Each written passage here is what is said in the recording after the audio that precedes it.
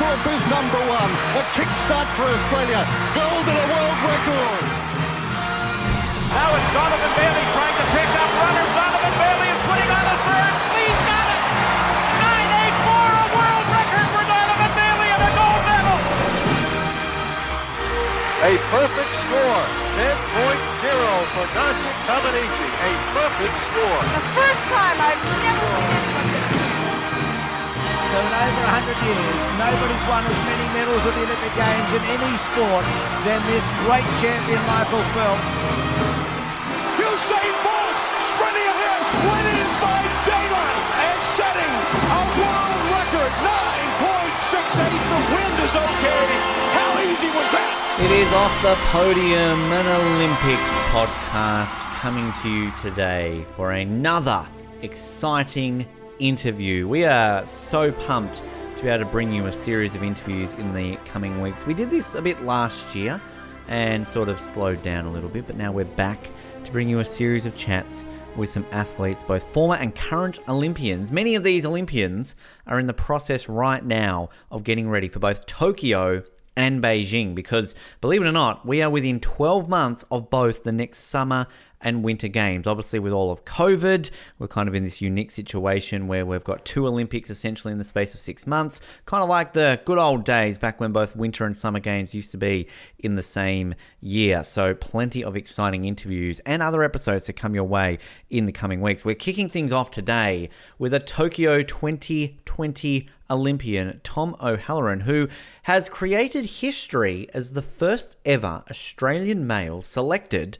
to represent Australia at an Olympic Games in the sport of sports climbing. Now, last year, we spoke with Ella Easton, of course, who was striving to get to the Olympic Games. Now, since we spoke to Ella, the trials have happened, and unfortunately for Ella, she didn't quite make Tokyo, but Tom did. Tom has his spot confirmed and will be representing Australia at the Olympic Games in a few months' time. And this is a fantastic chat with Tom, learning a little bit about how he got into the sport, the process of qualifying for the Games, going over the controversial nature of the Olympic tournament and why it's a little bit different to what they're quite used to in the sport of sports climbing, and also a lot more stuff here which will really get you to know Tom. There's one particular story in this interview which I know that come the Olympic Games, we will not forget this, and when we are watching Tom compete, we will be bringing this up. It's a fantastic chat. You're going to learn a lot about Tom right now, and we're going to hear it right now. Here is our chat with Tokyo 2020 Olympian in the sport of sports climbing, Tom O'Halloran.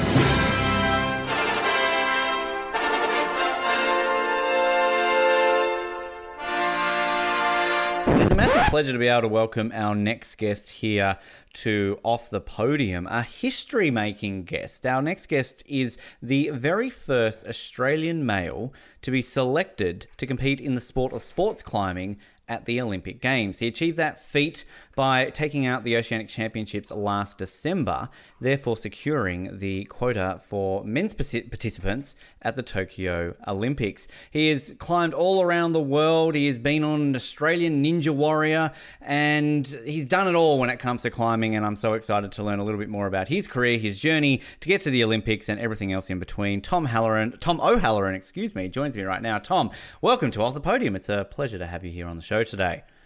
Hey Ben, how's it going? Thanks for having me on. It's a pleasure. I am so excited. I was mentioning to you off air, we spoke with Ella Easton last year and I didn't really know a whole lot about the sport. She gave us a great insight. And now to talk to you, obviously now confirmed for the Olympics, which, I mean, do you get sick of hearing that, Tom? Olympian, Tom O'Halloran, is that something that you've gotten sick of hearing in the last couple of months? No, it probably still just hasn't quite sunk in yet. I think that's the thing. So maybe, saying it more and more, maybe one day it'll be catch up. Maybe by the end of the interview, if you keep saying it. All right, we'll count how many times I can say it, basically. Yeah. Olympian Tom O'Halloran. Because it must be unique. I read in an interview that you sort of, I think it was just after you won the championship and gotten that quota, that when you started this sport, it of course wasn't an Olympic sport. And now it is. So it's kind of something that I can imagine when you got into the sport, you never could dream that you would one day be competing for Australia at the Olympics. I mean, was that kind of when you got into the sport, kind of how you fell into it, that was there ever a whisper that this could become an Olympic sport one day? Was it rumoured, or, was it just back when you started, nothing along those lines? Yeah, look, so I started in 2004 in a new climbing gym had just opened up in Brisbane. And yeah, it was just, I don't know, you just go in there and I didn't really expect anything of it. It was like, a kid going to their first cricket game or first swimming carnival or whatever it was. Like, it's the first time I'd ever experienced that sport. Didn't really know that much about it. And I was just hooked from that point. It just felt like that's what I wanted to do. And like, yeah, I would have been 12 at the time. And year 2000 was, obviously the Sydney Olympic Games. And that was the first time I'd ever seen or heard of the Olympics. And I just remember seeing that opening ceremony and all the things that went along with it and just being like, whoa, I want to be an Olympian one day. And just was never good enough, I guess, at any particular sport and never felt the drive on any of it. And then climbing just clicked and it happened to not be an Olympic sport. It's like, oh, well, that's just is what it is. And yeah, it was kind of interesting when there was those rumors going around that maybe it could be. And that probably started like late noughties, I guess, but it was all just kind of like rumors and you're not really sure. Like, I'm 16 or 17 at the time and just going through school and just being a normal kid as well as, doing a bit of rock climbing. And it was, yeah, you're not sure what is the truth and what's just like some people talking, going, gosh, this would make a good Olympic sport. And it was pretty surreal. I think 2016 it got announced as, it's happening. Which, because I remember when it was announced, there was 5 sports basically with, karate, surfing, skateboarding, the return of baseball and softball as well. And I remember when sports climbing was announced, I think we were doing an episode around about the time because I remember talking about it on air and we were just baffled. We didn't know what this was. We were like, rock climbing, that's a thing? Like, that's going to be an Olympic sport. And it was kind of very interesting. And yeah, we spoke with Ella about it. She explained it. You watch it and it kind of just... it blows you away when you see how exciting it is because with the 3 different disciplines, speed climbing, I believe you're climbing up that wall in about 5 seconds, aren't you? I mean, it's barely time to think when you're watching it, let alone kind of digest what you're seeing. I mean, is that a common reaction from people when they've never seen it before, kind of watching it and going, wow, what is this? Yeah, I guess it definitely is. And like the first thing prior to all this Olympic stuff, the first thing that people would say, oh, wow, like you do rock climbing. Is that about just getting to the top the fastest? And so it's like, well, yeah, you've got 1/3 of it sorted now. And then the next question is that without ropes? And it's like, well, the bouldering side of things, that's one of the disciplines, that is without ropes, but you only go up to about 5 meters high and there's big squishy mats. And yeah, I think it's pretty cool to watch people kind of, to go from me having to explain it all of the time to people of like, this is how it works and breaks down, to people just kind of now having an understanding. And I think like the explosion of the bouldering gyms around most of the capital cities around the country, people are just becoming more understanding of what the sport is and kind of falling in love with it in the same way that I have and, my partner has and everyone else around me. When back in 2016 it was announced that it was officially going to be an Olympic sport, did that spur you on? Did all of a sudden something just kind of ignite in your mind where that dream as a kid watching the Sydney Olympics was all of a sudden, well, this is a realistic goal now. I could be at the Olympic Games one time. Yeah, it was almost a little bit of both because I had kind of hit that point where, so in 2000 and end of 2011, I moved down to the Blue Mountains from Brisbane, and because I just wanted to climb more and I didn't want to have to wait till the weekend to go climbing, working all week.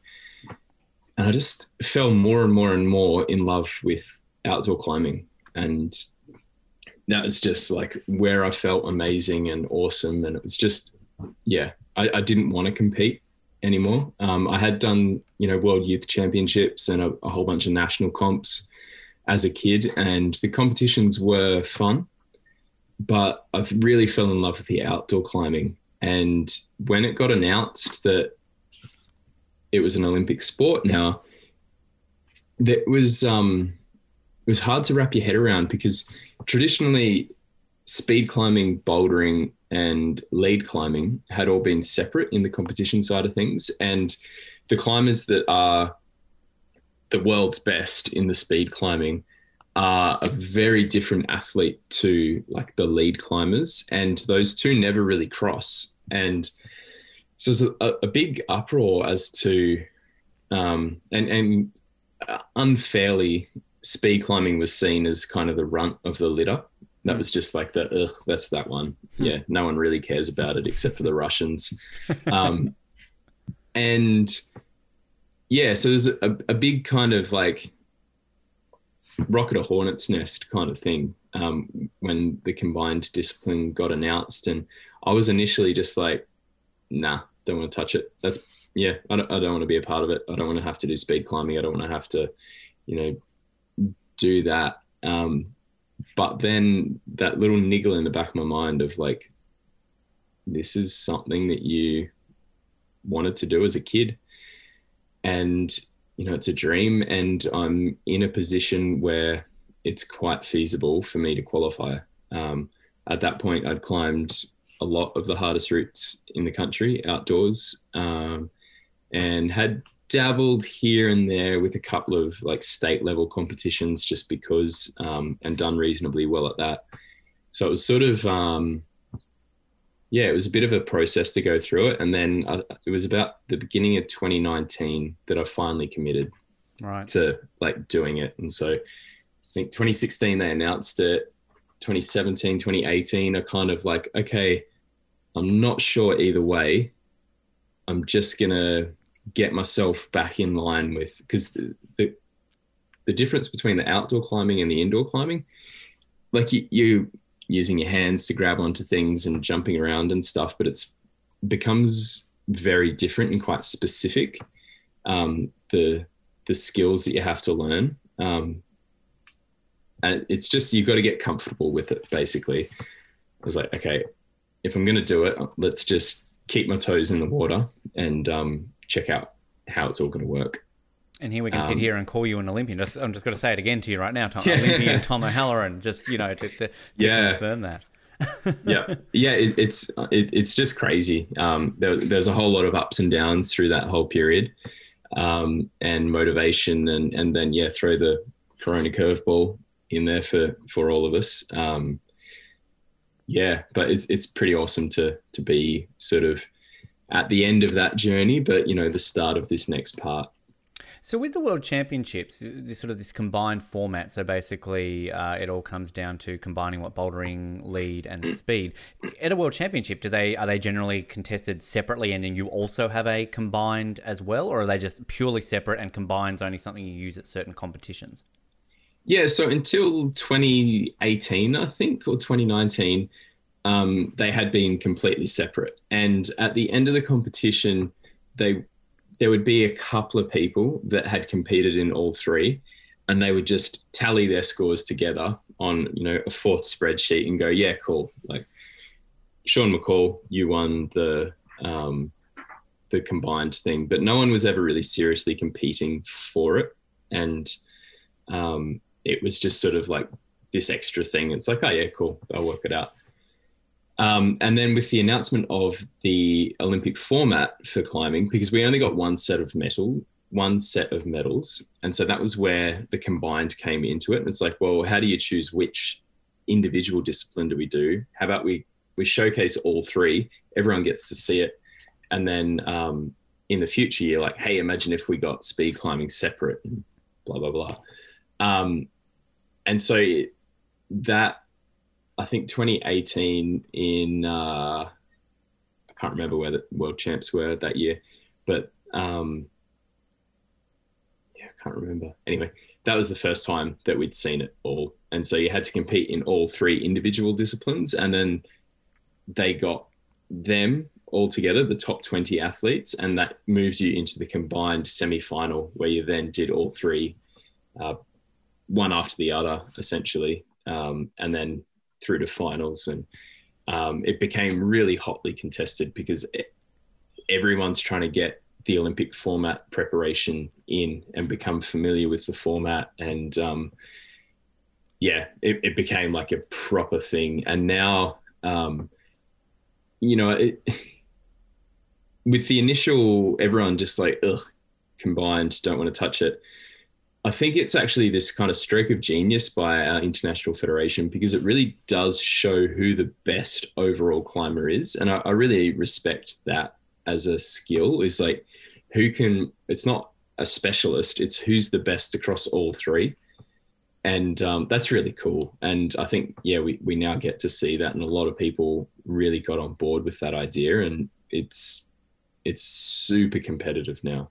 So how does it work in terms of the combined score? Is it an aggregate time, even though you've obviously got different things in each of the formats? I mean, do you get points for crossing a certain time in one discipline and they combine it? I mean, how do you tally a score essentially so that you can walk away as the gold medalist?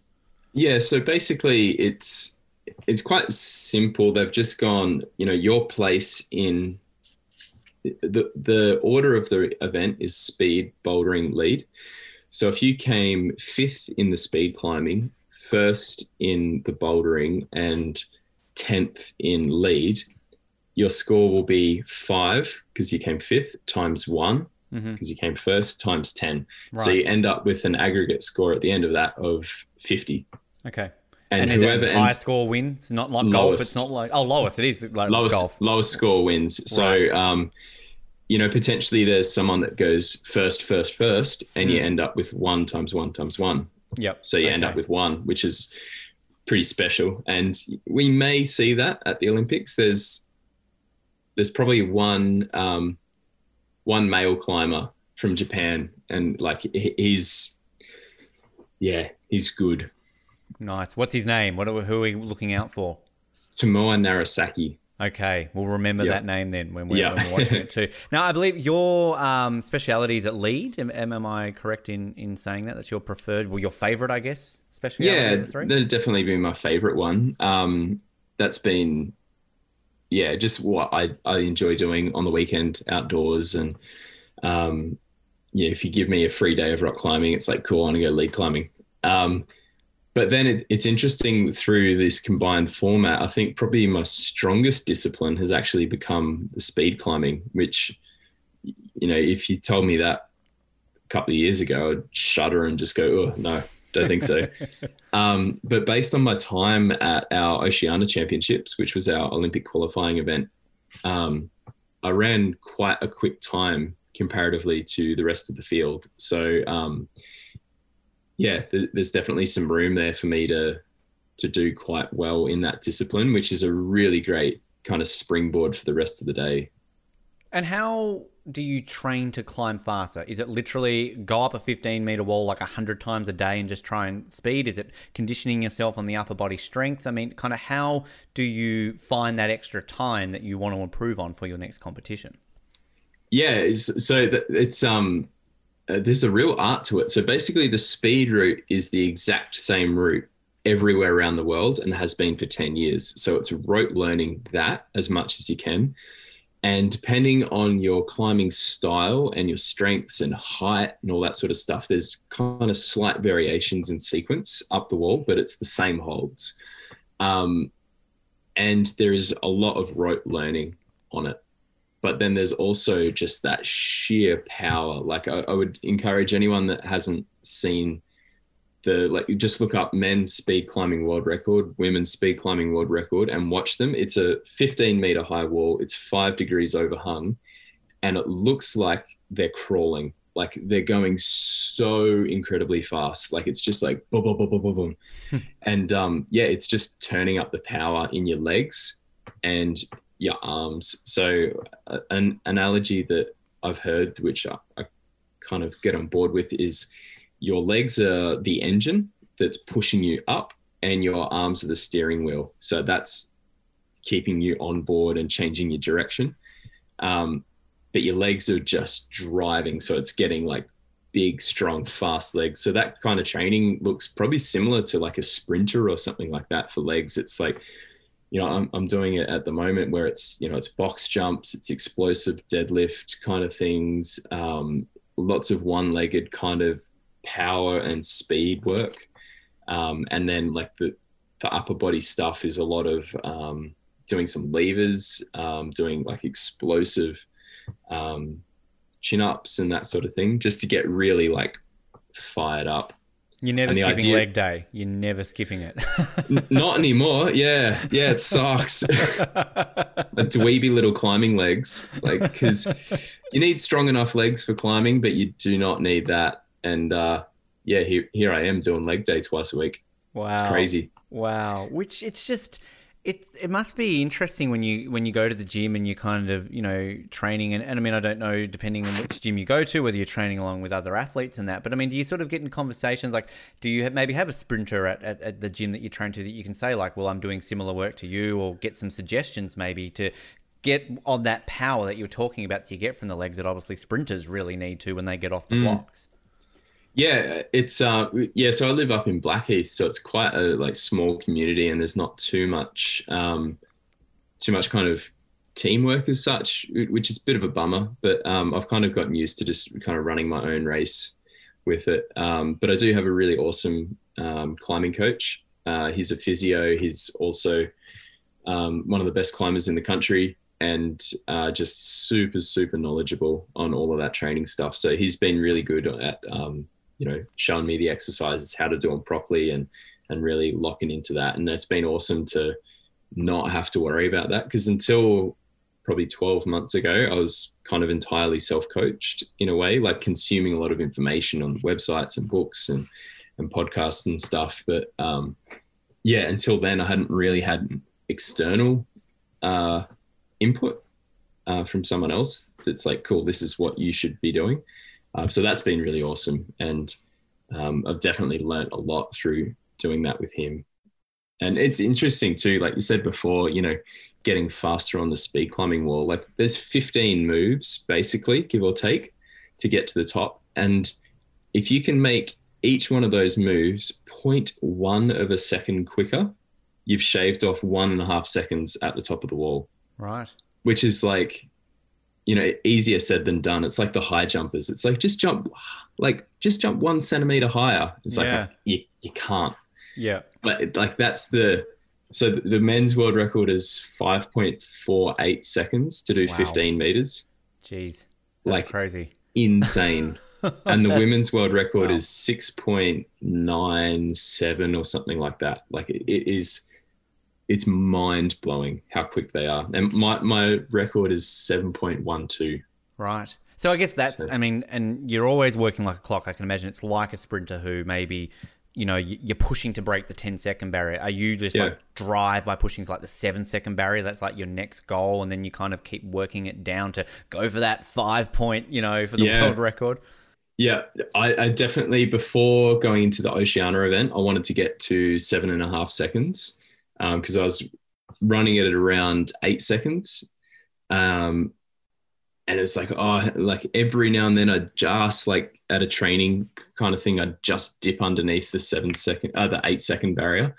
It's like, cool, 7.5 seconds would be awesome at Oceania. And then I ran a couple of 7.5, so like 7.4, and then a 7 in the final, which was totally awesome. One of the best climbing experiences of my life. Myself and the other guy he was my main rival in my mind for the whole competition, and for the two of us to be going head to head.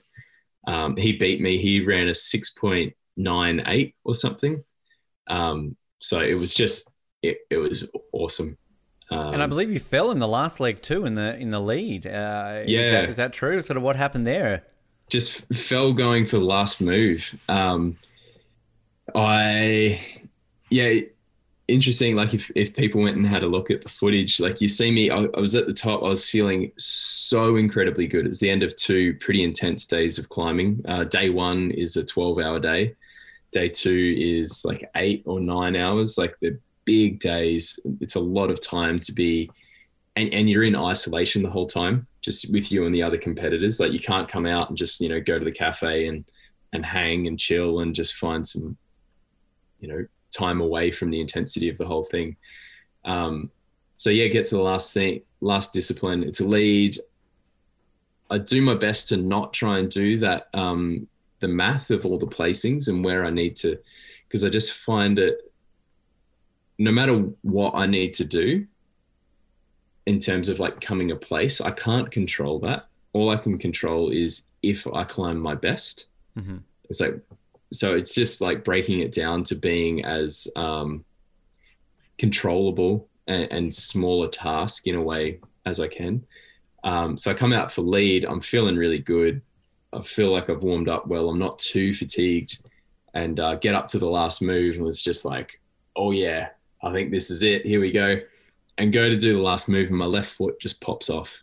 Ouch. You just see it just like boof. I just didn't place it very well. And I'd kind of like, as I'm setting up to do the move, I was just like, yeah, awesome. You've just topped this out and this is going to be freaking fantastic. You're going to hit the last hold, clip the last quick draw, and the crowd's going to go crazy. And just got out of the zone and paid the consequence. But in the end, it was enough to end up second in the lead. So I came second in the speed climbing, second in the bouldering, and second in the lead, which gave me 6 at the end of the day, and was the lowest score out of all the other guys. And here you are, an Olympian, Tom. Yeah. An Olympian. Which, when you make that error at the end and you're kind of down, I mean, how long is then the process of you, I guess, obviously feeling dejected? And I mean, are you at that point like, that's it, I stuffed up here, like I'm not going to make it? Like, I can't imagine that's a very fun period between you falling and then having to wait until the final results to see if you made it. Yeah, so I was the second last climber out, and right. So I only needed to wait one more person, but so I do that, I come down, and all these people are like, oh, good job, that's awesome. Like Tom, the other guy who was my kind of main competitor, he's out there. You get to watch everyone at the end of the lead. Once you've climbed, you can just watch what else is going on. And he's like, oh, good job. And everyone's coming up to congratulating me. And they're like, yeah, you've got the spot. You've got the spot. And I was just like, I couldn't believe it. At the European Championships a couple of weeks earlier, they'd come out second last, they'd climbed, they were in the top spot and they had the Olympic spot. The last person to come out wasn't in contention for winning the overall competition, but depending on how they went on that lead route, could totally, due to the multiplication process, stuff up all of the rankings, and that guy could move down the order and lose his Olympic spot. It's kind of, you need to look at the maths and see it. But basically I was worried that the last person coming out, I was certain that they couldn't take the Olympic spot. But if they beat me, it's like, could that move me down the rankings? And then people coming up and like showing me the math, because there's a live scoring update. And they're like, no, this is it. Like, you've got the spot. And I'm reading it, I'm looking at the math, and I'm like, I don't understand. Like, no, I can't have. That can't be me. And they're like, yep, you've got the spot. And it just, yeah, it was so surreal. It was like this kind of crazy, just like, yeah, that it was weird. Can never, and so Oceana McKenzie was the female. She won through the female one. So like, did both of you go out and have a big party? Is there like, a celebration right before Christmas? I mean, this is obviously the best Christmas present you can probably get, right? Yeah, well, it was a bit tricky because like she's from Melbourne, and for those following on that Corona stuff, so we had our event that the Olympic qualifiers were meant to happen in March, on like the 24th of March or something like that weekend, on 2020. And a week or so prior, coronavirus exploded and they closed all the gyms, they shut off everything. And yeah, we were a week out and they cancelled our event. Wow. It's like, oh, this sucks. And there was a nice pressure release in a way, because there's a lot of intensity building up to that event. And then the pressure release valve gets opened and it's like, oh, awesome. That feels better. but so, we get to November or December, sorry. And the Corona stuff's all looking pretty good and everyone's chilling out. And I actually went in on the Tuesday before our event starting on the Saturday. Went down to the venue and was just doing a few last little training sessions and was chatting to the gym owner, who's a friend. And she's one of the head setters for the comp. And I said to her, "Oh, how awesome is this? Like, no Corona stuff. Like, even if it kicks off now, it's like it can't expand out quick enough to be an issue." On the Wednesday, the Northern Beaches cluster kicks off and they start shutting everything down. Ouch. And there's a couple of climbers that are living in the Northern Beaches, and it's just like, oh my God, like, here we go. This could all be over again. And the our International Federation for Climbing said that, said that our Olympic qualifying event had to happen by the end of 2020. Wow. And being that it's the last weekend of 2020, like, if it didn't go ahead, it wasn't happening. And they'd go back to a previous sort of qualification thing that's all a little bit too complicated to explain, but that wouldn't have been me getting the spot. Wow.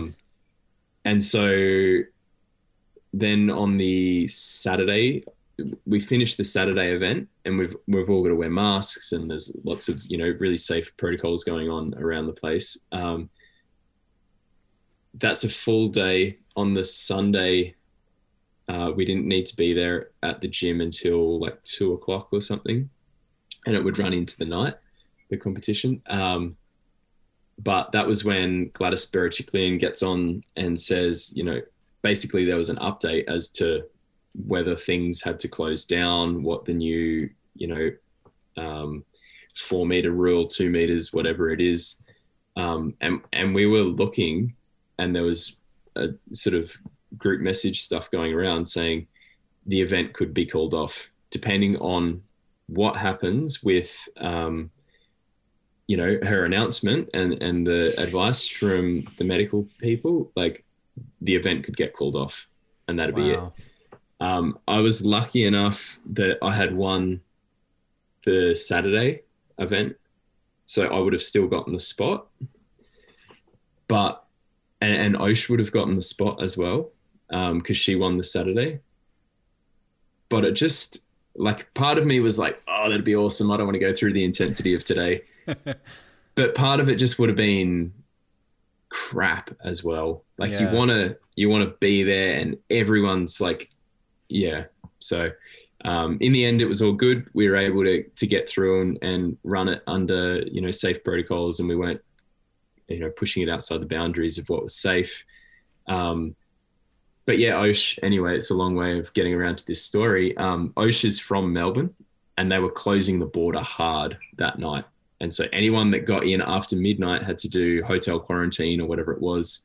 So then we had athletes that were like, but people hadn't done particularly well on the Saturday, and they're just like, oh, I'm actually just going to go back to Melbourne, and I'm going to go home and pull out of the Sunday event. And people were trying to like work out, because they just need to cross the border at Albury-Wodonga, and that's like 5 hours away. And it's like, oh, when's the event going to finish? Can we like hire to get work out to get a hire car and quickly make a dash across the border, so that, the Melbourne climbers have gone through a tough period being locked down and all that. And to be then locked down in self-isolation for Christmas and New Year's and all that, it just would have sucked. So, pretty much everyone, as soon as it finished, it was like, bang, like people just went. So there's people going back to Canberra, back to Queensland, back to Melbourne, and the gym was empty. Like, wow. Straight after, there was no celebration. It was like, cool, medal ceremony, let's go. Just made the Olympics, whatever, let's go home. That's great. Yeah, exactly. And then, we just got in the car, myself, my partner and our daughter, and we're just driving home, just on the M4 back up to Blackheath. And it was just like, oh, wow, it's just like the biggest thing ever. And it's just back to... Just back home. Normality. Yeah. Yeah. You kind of turned to her and go, so what did you do today? Nothing. I just qualified for the Olympics. nothing unusual there. What's the process then from that point in terms of like the AOC? Like, do you get a phone call, like a letter from John Coates, like congratulations, like, you know, your uniform will be available on this day? Like, I mean, because I can imagine there's a bit of a process around, you know, the Australian Olympic Committee and kind of what happens from that point when you've qualified for an Olympic Games. Yeah, I was waiting for that phone call on the Monday. So like, you know, the 23rd of December or whatever it was. I was like, yeah, sweet. I'm going to get a phone call. Here we go. Nothing. Oh, it must be like Christmas. Yeah. I'll wait for the new year. Oh, cool. First week, you know, government departments, they'll be back, you know, they're having a bit of extra time. Second week of January. Oh, still nothing. Oh, it's still nothing. And then I end up ringing up our national coaching director for sport climbing. It's like, hey man, like, am I going to hear anything? And he's like, no, that's it. You're kind of on your own now until getting to Tokyo. You find out a couple of things. And wow. So it's like, it's a little bit different to what you think. I don't know whether that's just like Corona stuff or whatever. But you know, there is just so much going on at the moment for everyone. Like I am now in communication with different people from the AOC and like organizing all sorts of things. But it's just like, it's so hard at the moment because there's so many people that are a lot of sports that aren't yet qualified, like a lot of athletes, and that they're going around and doing the World Cups through Europe and South America and stuff, trying to get their final qualification stuff happening. And the AOC is trying to support them in making sure that travel doesn't get disrupted too much, and keeping a track of them for, you know, health and safety points of view. So there's a lot going on, and it's pretty difficult to try and, I'd imagine, keep all these plates spinning at the moment.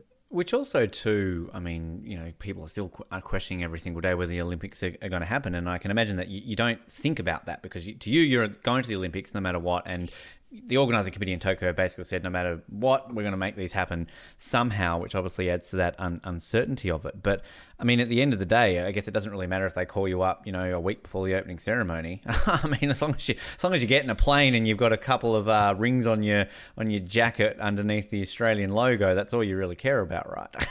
Yeah, totally. Yeah, look, it's one of those things. It's easy to kind of run off down different headline things that come out and all that. And it's like, until I actually hear something official from someone official, I don't care about what anyone is like, you know. Fox Sports can run that story or do whatever they want to do. It's like, until I hear from John Coates that it's not going ahead, You're there, yeah. Yeah, you're an I'm Olympian, there. Tom. You're an Olympian, as I keep saying. So between now and then, I mean, what's the training regime like? You know, you're mentioning like leg day a couple of days a week, but I mean, are you up at 4 a.m. every day, kind of training? I mean, do you have a set regime basically between now and then? And also, do you have any competitions that you compete in between now and July?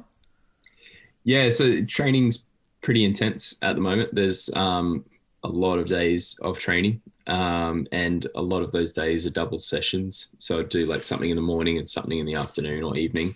And it's just like a lot of work. Like you don't feel good in your body in a way, because there's a lot of fatigue and a lot of just like a lot of dirty work kind of going on.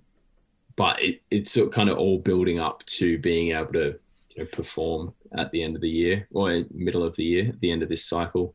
The competition side of things is a little bit tricky. Like there's the World Cups happening over in Europe and through Asia. And it'd be amazing to get over and do a few of them just to get that experience and just, you know, just test where you're at, because the tricky thing at the moment is that you can't really see where your performance is at as such. So that'd be really cool. But then, you know, there's a lot to consider around that in terms of like just coming home and having to do the 2 weeks hotel quarantine. Like 2 weeks out of a training cycle at this point is a lot. So big decisions to try and make whether or not like I do go over there. And, you know, I've got my partner Amanda and 6-year-old daughter Audrey, and that's, you know, potentially missing out on time with them. Or if they do come with me, that's a lot of it's a lot of money like just, isolating on the way back home is like suddenly like $8,000 or something, or whatever it is, $9,000, which is pretty much what a price, a trip to Europe is going to cost you. So, you're doubling all of those expenses. So it's pretty hard. But I think that, we'll just probably try and manufacture as much as we can do in Australia. So there's a lot of the climbing gyms are super psyched to help out where they can.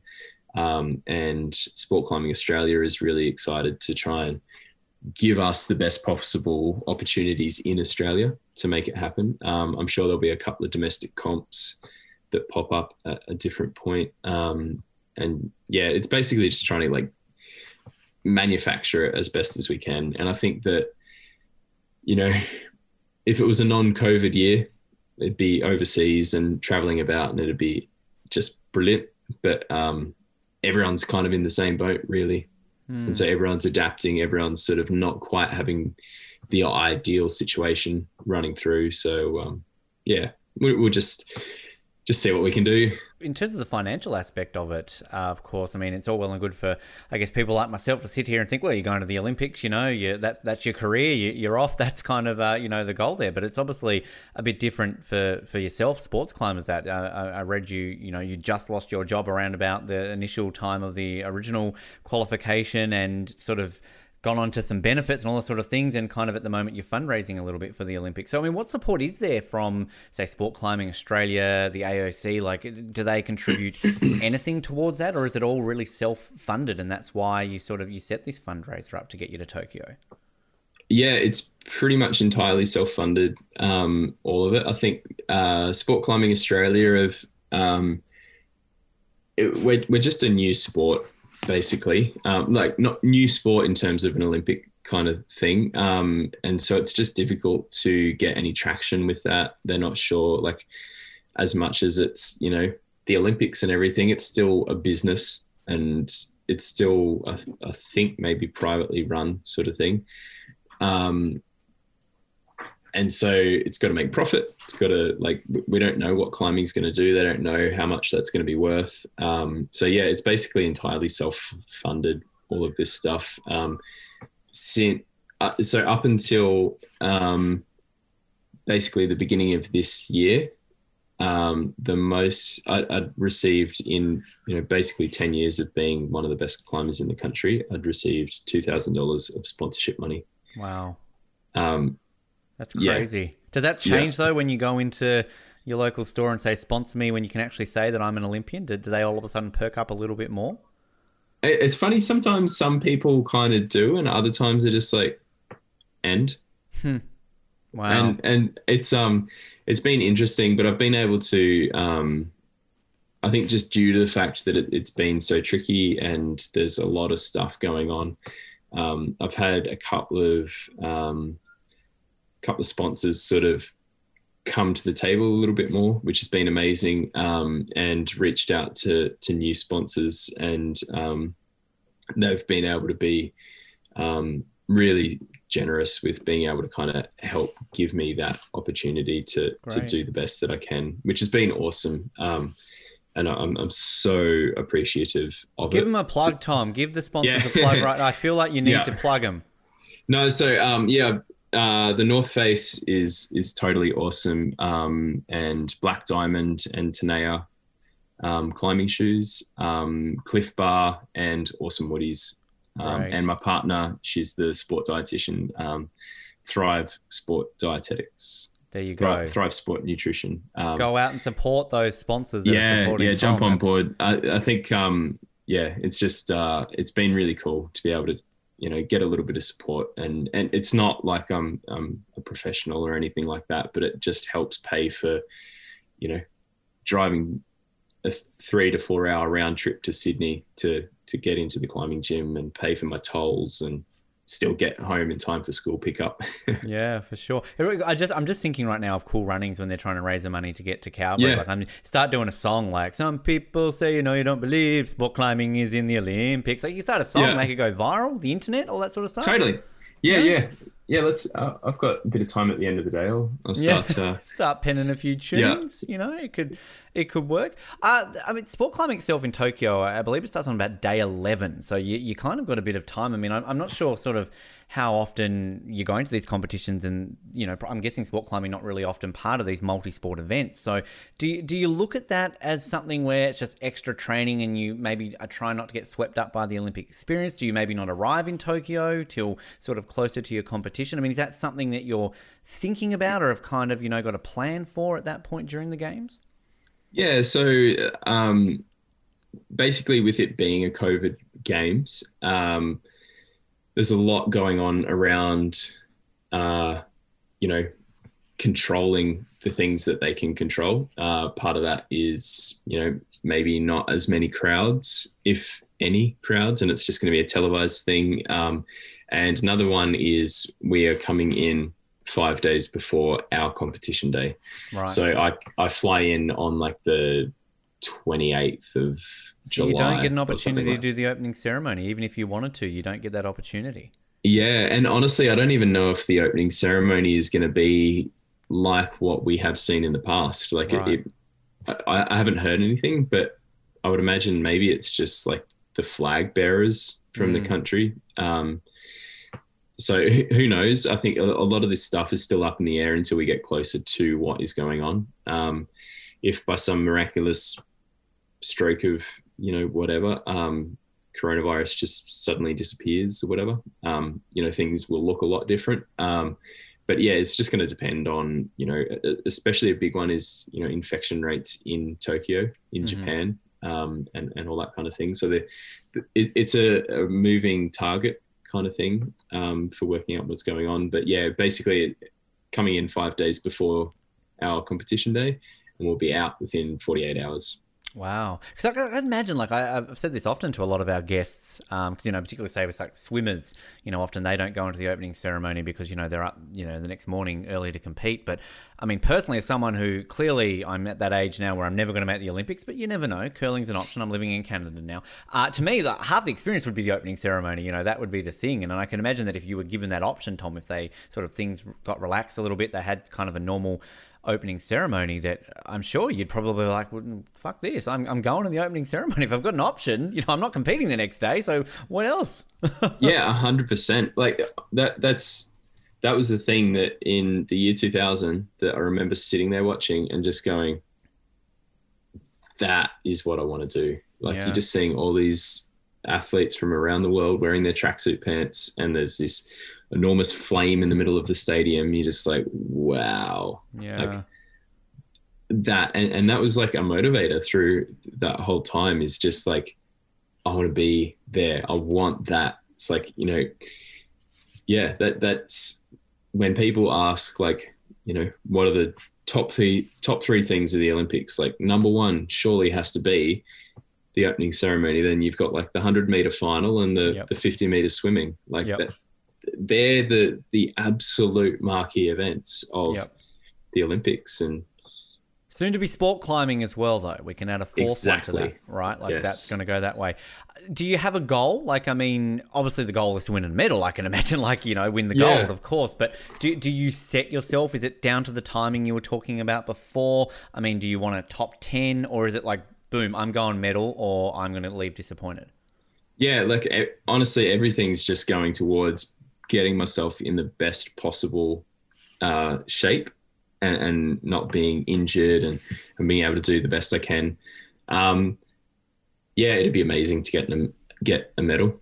That'd just be like just unreal. I think that would be even more mind blowing than just becoming an Olympian. To become an Olympic medalist would be insane. But really, like, it's a bit of a cop-out answer, I guess. But like, I just want to be able to show up and feel like I did my best, and whatever that becomes, I'm stoked. But I want to feel like I prepared myself in the leading up to it, and just did my best on the day and climbed confidently, and just left it all out there on the wall, basically. I'll tell you what, if you don't get a medal, and we're saying it now, you will get a medal. I'm trying to be positive here for you, Tom. Just behind me here, I've managed to actually secure myself a Tokyo medal. So, like, I'm happy to shoot you one of these, basically. I've also got a Sydney and a Rio one if you ever want to claim yourself to be a 3-time gold medalist. I am. Had to pay for them, but I still, 3-time gold medalist, right? It counts. Well, all right, there can't be that many people. Like, you're in that kind of Usain Bolt kind of right? league, isn't it? That's pretty awesome. What did Thorpe win 5? I'm just 2 behind him. So, I got, more than the Campbell sisters. But so did Thorpe do 3 in a row? No, he did. There can't be that many did people. 2. He retired after Athens, so he's one or 5. He may cumulatively have more. True, and a longer period of time, 20 years to win 3 gold. He did it in 4. So I started when I was 13. Apparently, that's longevity. I know, right? Like, that's definitely how it works. Tom, we wrap up every interview with a series of fun questions. Now, these are based on a Canadian questionnaire that they have on the Canadian Olympic Committee website. They give to their Olympians just before they go either to the Winter or the Summer Games, and sort of a little bit of a get to know you, kind of some favourite sporting moments and random things like that. So I thought we would close this out, spur you on, and you can remember these when you're climbing that wall in Tokyo as, hey, that awesome podcast I did, these helped me on. So I'm going to start off with, you might have actually already answered this one. Maybe it was sort of your very first experience watching back in Sydney, but what is your favourite Olympic moment? I reckon probably maybe that big one is just watching that 2000 Olympic opening ceremony. But I was still unsure as to what all of that was. And I was living up in a really small little kind of town at the time. And we didn't have a TV, and there weren't many people living up there, and there wasn't many TVs. It sounds like a bit of a weird hippie commune, but it wasn't. But we went round to a friend's house to watch Cathy Freeman's run. Mm-hmm. And I didn't know anything about it, but there was, I say everyone, there's probably 10 people stood there. That was everyone watching that race. And I was just blown away by, it's a running race. Wow. There's tens of thousands of people in that stadium, and they're all just watching this person running around. And it was just, and everyone in the living room watching it where I was, you just there's something about what sport does to bring people together like that. And it was just, it was amazing. And watching it win was, it's hard to comprehend as an 8-year-old when you don't really have the boxes to put it in, but anyone in Australia at that time can remember that, though, can't they? I mean, we just had the 20th anniversary last year, and people were reliving it. Even just recently with Bruce McAvaney kind of stepping down, a lot of people were reliving his famous call from that race. And I was 13, and I remember it vividly, sitting in that living room with my family watching it. And it didn't matter whether you were a sporting person or not. I think everyone in Australia was just watching this moment of Cathy Freeman winning that goal. 100%. It was... It was insane, and anyone can remember that too. On a side note, on that sort of it's kind of an Olympic story. So my dad is a professional photographer, or was for quite a while, and one of his jobs at one point, he was going out and he took photos of a whole bunch of different sporting people at their homes for interviews and stuff like that. And I got a birthday card from Susie O'Neill. Oh, wow. That's a nice So I went to her house with Dad and got a birthday card from Susie O'Neill. Fantastic. Did you get to wear any of her medals? Did you have them on display and sort of hey, Susie, they were on display. Yeah. I think it was Susie. Yeah. Well, she's got a few. She might not. Yeah, well, I might have more than her. I don't know. I have to check those stats. Who knows? Now, I remember asking this one to Ella, and she had a very good answer, because you, in a way, Tom, are in a sport where you could almost consider yourself a superhero. You're very much like Spider-Man, I want to say. So if you could have any superpower, what would it be? I feel you've got one. You're Spider-Man already. Yeah, exactly. So that'd be a waste, wouldn't it? Give it to someone else. Yeah. No, probably one of the other things that I really love is the water. So some sort of ability to hold your breath for a while would be pretty sweet. Some sort of Aquaman type thing. Which probably wouldn't have been a thing that you would choose until what's his face became Jason Aquaman. Momoa, yeah, made it cool, became right? a bit cool. Yeah, It was a laughing stock, and now Jason Momoa comes in, welcome, permission to come aboard, and then boom, everyone loves him. So yeah, exactly. yeah, all right, I'll take that. Your favorite sports movie? What is that? Oh, good one. There's a couple of really good climbing movies that are just like full out froth fest of that sort of stuff. What was the Sylvester Stallone one, Cliffhanger? Was that one? Yeah, that's something, that movie. When you watch it through the eyes of a climber, you're just like, oh my goodness. And there's that Donald Sutherland movie, Scream of Stone. Yep. Vertical Limit was one that I used to watch a lot as a kid. Yep. Oh, jeez. Yeah, I think in terms of like an actual like proper climbing movie, there's a movie called The Real Thing, which is from the 90s that was really good. An Australian climbing movie from the similar time was Coming At You Hyper. Right. And yeah, I like the surfing movies as well. I watched a really good one called Pentecostal the other day that was very good. That's on YouTube. People can just look it up. Check that out. Yeah. See, I just watched Point Break for the first time a couple of weeks ago. Now that's surfing number one bank and two. Yeah. Not quite seen the other one yet, but I'll work my way up there. Sort of start with that one. What is your funniest childhood memory? Probably actually. So when I was living up in that small town, Winfield, I always just loved climbing. Like I was climbing through the mango tree in Brisbane. I'd watch Tarzan and just like go and climb on that. I'd be traversing around the house on the windowsills and stuff like that. And up at Winfield, I managed to one day, I was like, you know what? I'm just going to try and do this. And I've lined a bucket up on the edge of the roof of the house and climbed up onto the single-story roof. I was probably like 7 or something at the time, or 8. I've climbed up onto the roof of the house, up around the gutter, and pulled myself over. I was light enough to not rip the gutter off the house, which was good. And I've pulled down my pants and tried to do a poo into the bucket from the top of the single story. And I got half of it in. Did Mum walk out and the other half landed on her or something? Yeah, I got busted by the neighbours. So I thought I'd gotten away with it. And then the people that kind of, it's like all in this big paddock, and the people up at the back of the paddock kind of were like, later that afternoon, they're like, your son was up on the roof with his pants down trying to poo in a bucket. And yeah, I got busted. What's the punishment for climbing onto your roof and doing a poo in a bucket? Yeah,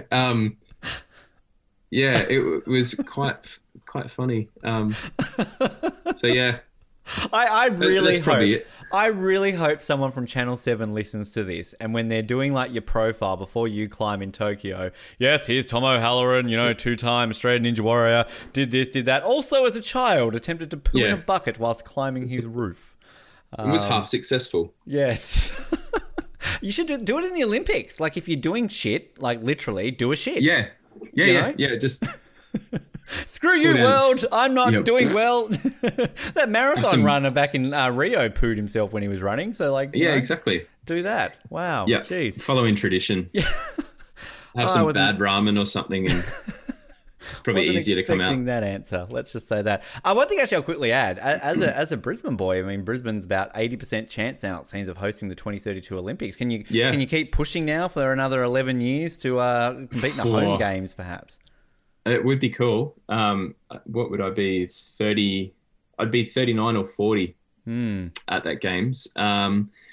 Which, in climbing is not too crazy. Friends that are still very, very, very good in their late 30s and 40s. I guess that thing is like the drive at that point, isn't it? Yeah. You see a lot of people like the professional surfers and all that, like, and footy players, maybe footy not so much, but just that drive. But it would be cool. Yeah. Just go up and stay with mum and dad. Yeah, just you bugger the Olympic Village. Yeah, Mum, Dad, just go and stay with you. Yeah. Can I have my room? Because what back is for it, the Paris and then Los Angeles or something? Yeah. Yep. So, you And know, a then couple Brizzy. of good ones there. Then, yeah, exactly. Bris Vegas up there. There you Yeah. go. What is your favourite pump-up song? Oh. So there was one the other year. So there's a climbing kind of electronic music podcast from Sheffield in England. It's called Decomposed Radio. Wow. And it's basically like their little tagline is "It's not going off, it's gone off." So yeah, it's basically like climbers and people within that kind of climbing scene that are DJs put together little live sets or whatever and upload them, and that's really good. And there's one of the mixes was by this girl called Sophie Kelty, and the first like 10 minutes of that hour and a half set just gets me so psyched and happy, and it just feels like it's not like total rev up like raw kind of stuff. It's just this like, oh, it's awesome. And I was listening to that at World Champs in Tokyo in the isolation area, and just dancing around by myself in a room full of like 300 other athletes. Why not? I probably looked silly, but it was like, it felt awesome. You're not pooing in a bucket, so who cares? Like, you know, Exactly. you're chilling out to those tunes. Speaking of podcasts, I believe you're a bit of a podcaster yourself, Tom. You host Baffle Days, the Australian climbing podcast. How's that like? And kind of do you enjoy doing the podcast as well? Yeah, it's super fun. Hey, it's fun. Like I used to do a lot of traveling for work, traveling over to Western Australia and all around the country, really. And we just consumed a lot of podcasts in that time, just driving on the road by yourself. And there was no Australian climbing podcast at that time. There's, several from overseas, America being the big one.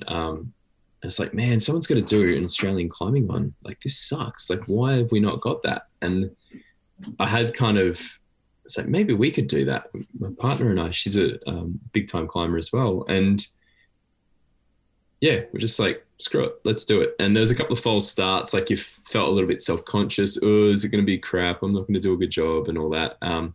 But in the end, it was just like, cool, let's pull the trigger and make it happen. And it's been super fun. There's a lot that goes into it. Like, yeah, just I don't think people understand it. Hey, like No. it takes Yeah. hours to get it all together and create all the content and stuff. But it's so fun to be able to have the conversations that I've had with people. And yeah, it's cool. Yeah, I've really enjoyed it. So we're trying to get sort of a mix between like interviews, like I guess this one, and then with Amanda being a sport dietitian, we're going to start throwing in a few nutrition type things and talking to different climbing coaches, and then also just kind of like a round table discussion of different things. So yeah, we like to do a bit of a mix, and yeah, it's just awesome to get that. Plug it. sort of Where can stuff people out listen there. to it, Tom? Where can people listen to it? I think pretty much everywhere that you get your podcasts, Spotify, Apple. I think it's on Google Play now.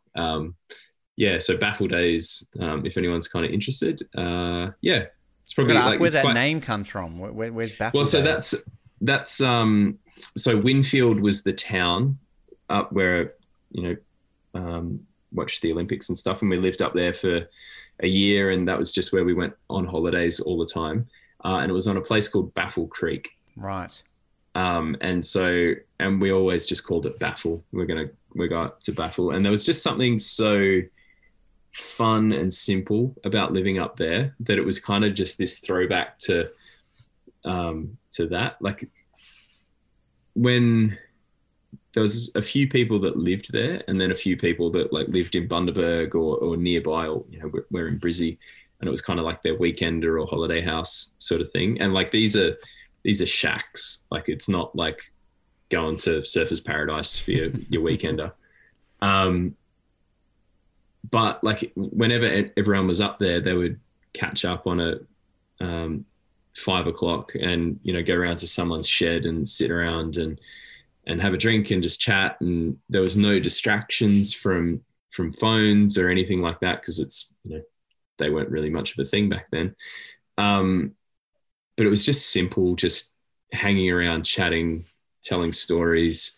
We didn't have a TV, we didn't have a microwave, so we'd put like the bread that had been frozen on the back of the water tank in the sun for it to defrost. And it was simple and fun. And so there's a bit of a like throw into that of just like trying to capture that just simple, fun storytelling.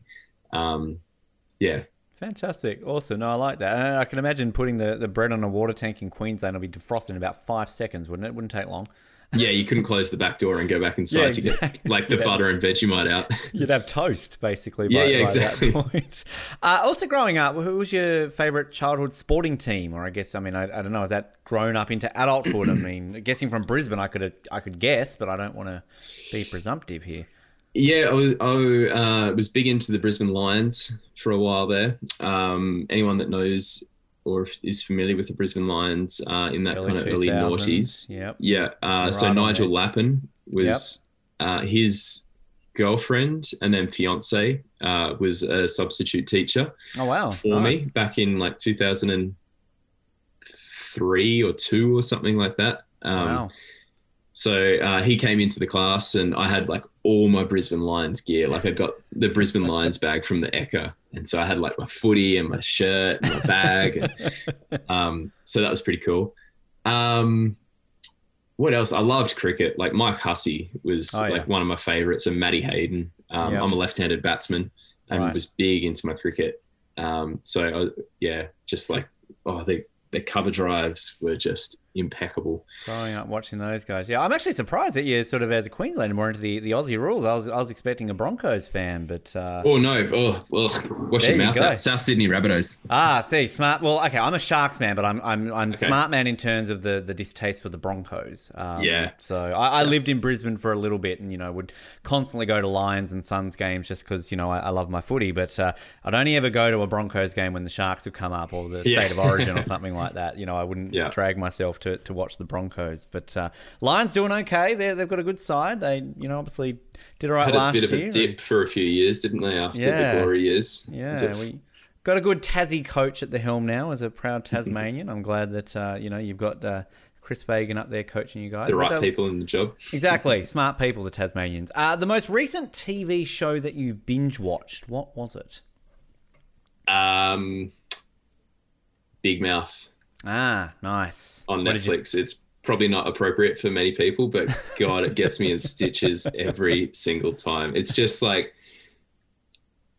any boy that's gone through puberty that says that wasn't their childhood is lying. Yep, exactly. It just gets me every single time. It's always great when you sort of watch a show like that and you just connect to it and you're like, yeah, this is real life. This is how it happens. I remember that, God, it's going way back, being cancelled now, I think, because of cancel culture. Summer Heights High, basically. Yeah, I remember exactly. watching that. I'm like, this is high school. Like I'm married to a Canadian and I'm like, if you want to see what Australian high school is like, Summer Heights High. This is perfect recreation of it. And honestly, it may be really hard to try and find, but there's a Kiwi comedy called 7 Periods with Mr. Gormsby. Yep.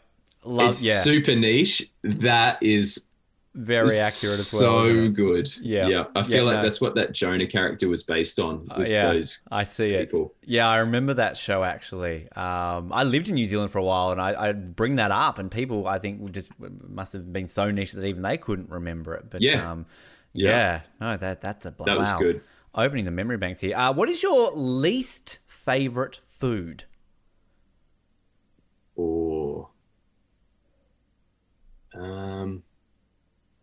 Probably good food that's gone off and now you don't get to eat it. That's a good answer. Yeah. Nothing more disappointing than that, is there? Like you see something really good and there's mold on it. You're like, I was looking forward to that. Oh, damn, that's been in there for a bit too long. And you kind of question it, don't you? You're like, well, I could just scrape it off. It was kind of okay 3 days ago when it was 4 days old. Or when you take maybe. a bite and you don't realize, when you get a loaf of bread, you've made yourself a sandwich and you go back later on, you realize the other side you didn't see is completely covered in mold. And you're like, oh, Yeah. I ate that earlier today. Yeah. Fingers crossed, boys.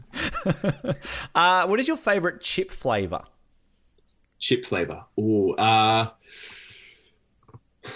it's kind of gone a bit radical these days with all the like Red Rock Deli and all that sort of stuff, isn't it? I would have said salt and vinegar. Mm-hmm.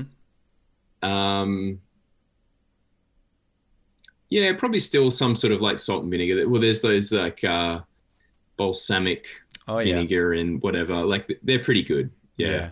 Something mixture of those. Okay, I like it. If you weren't an athlete, Tom, what would you be? I don't know. I think sports always. If I wasn't doing climbing, I'd be surfing a lot more for sure. I'd move straight to the beach and surf, and it wouldn't be competitive or anything like that, but just chilling out doing that. I was going to say it's an Olympic sport now, so you know there's options for that. So yeah, and I was just it'd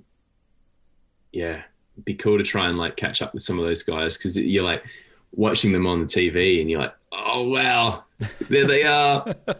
What are you going to be like in the Olympic Village if all of a sudden you're bumping into these surfers? Because again they're going to be there at the same time. Yeah, totally. And a couple of the skateboarders as well. You're just like, oh, I wonder if they're going to have the same thing with me. They've probably been watching me all the they love Ninja Warrior. They were like Ninja Warrior fanatics. Like, exactly. There you are. Great. Sign my shirt. Yeah. What is your favorite vacation spot? It would have been Baffle. Yeah, Winfield back in the day. But then we probably now... I love going down to Culburra for climbing, just near Nowra there. And Amanda's folks are from over in WA and they've got a spot down at Dunsborough, just near Margaret River, and the surfing and just awesomeness down there is nice pretty place special. There. Yeah. Ever done any climbing in Tassie? Have you brought yourself down there? I've not yet. No, I really want to. I haven't been to Tassie yet, and it's on the list. But there's it's a just, few spots. You could climb up Mount Wellington, perhaps. There's the organ pipes up on the top there. I don't know if that would be allowed, but fuck it, just do it. You're an Olympian, you can get away with it. Yeah. Do you know who I am? Exactly. Cops come up, get down from there. I'm an Olympian. Okay, on you go, son. Yeah, as you were. That's Would how you like a hot chocolate and some donuts? Literally how it happens in Tasmania. Call yourself an Olympian, you get away with it. It's really easy. Final question for you: what do people usually describe you as? It depends. I have been described as lots of different things. No, I don't know. Do we need to get your partner in here to be like, hey, what do you describe? Not today, I'm in a bad mood with you. Yeah, exactly. Yeah, don't ask that question last night. No, I don't know. I want to say Olympian. I'm a climber. Oh, climber. Yeah, okay. Yeah, Olympic no, I don't climber. know. No, I think a lot of people like are kind of, I don't know. It's so hard to like say good things about yourself, isn't it? Yeah. Yeah. So maybe that's something that they would say that I need to actually like learn to talk up yourself. Talk myself. Yeah, or just like love myself a bit more. Yeah. You got a few months of the Olympics. You can work on it.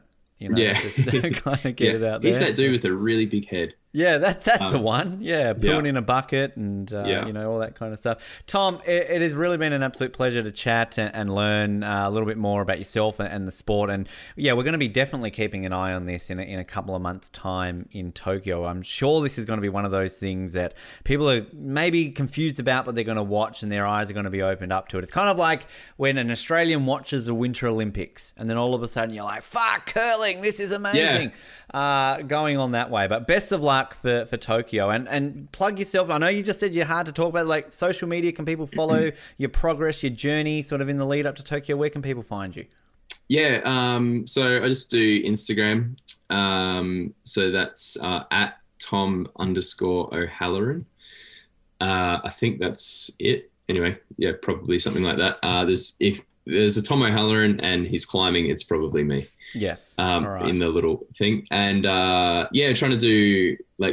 trying to keep people a little bit up to date with what's going on there. And trying to make a few little videos for YouTube, that kind of stuff that's kind of fun and quirky and that sort of thing. So just, Tom O'Halloran on YouTube. Check it out. Right. And Baffle Days if you're interested in climbing kind of content media. Yeah, and we'll also we'll link to that through when we put this up, and also to the fundraising page through the Australian Sports Foundation, awesome. Where people can also donate there. I'm seeing here the page in front of me, great page, and obviously getting a few donations there. So by all means, and it's all tax deductible as well. So that's a big one. So any donation I think above $2 is a tax deduction. Great. So and it's all like.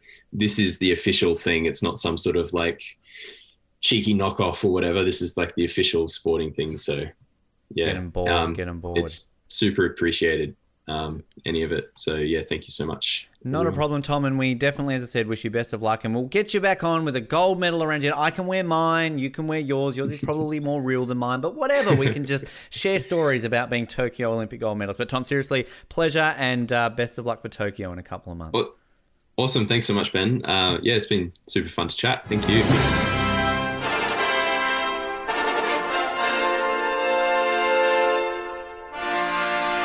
And a massive thanks to Tom there for his time. And I'm not lying when I say I am actually very excited to see sports climbing. Ella sold the sport so well last year on the show.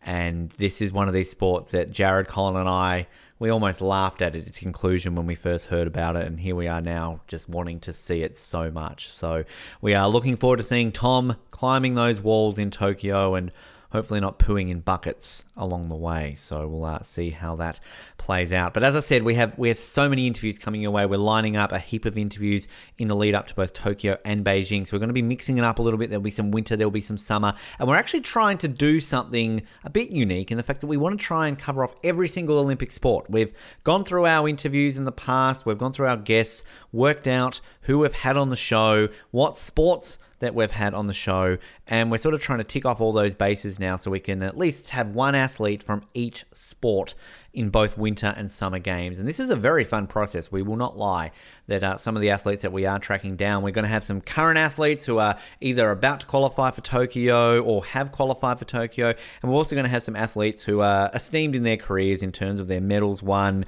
their representative careers and everything else along those lines. So we're covering a lot of bases here and off the podium, and we are very, very excited to bring you these interviews coming your way very, very soon. So stay tuned for that. And to stay tuned, of course, you can like us on Facebook, follow us on Twitter, and subscribe to the podcast wherever good podcasts are available. Apple Podcasts, Google Podcasts, Spotify, Stitcher.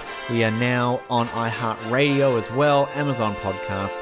You can find us there, and we appreciate your support wherever you're listening on the world, in the big world of ours, as we get pumped and excited for the next Olympic Games. Because as I said at the top, we've got 2 coming in 6 months. All things go to plan, and we're going to be quite busy, and that's how we like it. We like talking about the Olympics, and that's what we're here to do.